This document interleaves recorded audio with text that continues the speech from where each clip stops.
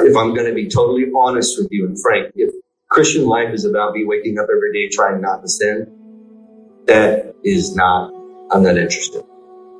First of all, because it's not in the Bible. But second of all, my personality is like, yeah, that doesn't sound great. To live a life trying not to do something, I'll pass.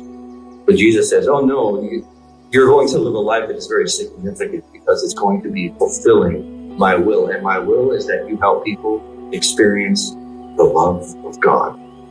And how is that happening? When a church functions as it should. The most powerful thing our culture can have here in Spring Hill, according to Jesus, he says, how will the world know you're my disciples? By the love you have for one another. And you know what gets in the way of love? Sin. That's what gets in the way.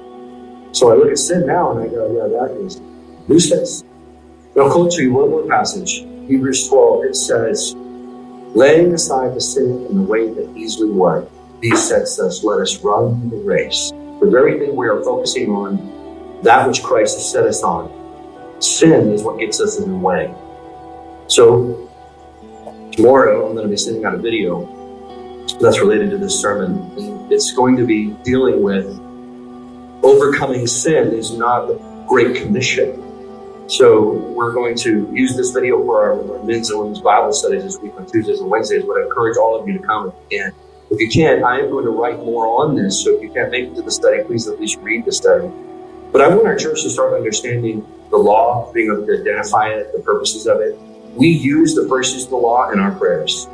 Absolutely. We have failed God. We have failed Him in not loving Him as we should, and we have failed each other in the fact that we do not love each other as we love ourselves. And we confess that first use of the law so that we might be able to obey the third use of the law, which is to love each other with patience and gentleness and kindness. It is God's grace that continues to motivate us to obey. Do not ever allow guilt and fear to be your motivation, for they will rob you of joy and they will rob you of hope every single time.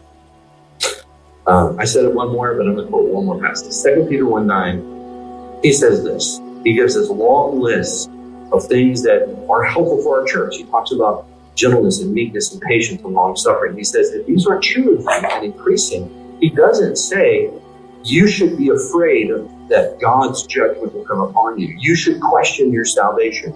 He does not say you should try harder. See what he says? He points you outside of your circumstances. If you are reflecting grace in the gospel, in the words, in your actions, he says you have forgotten that you have been cleansed from your sins.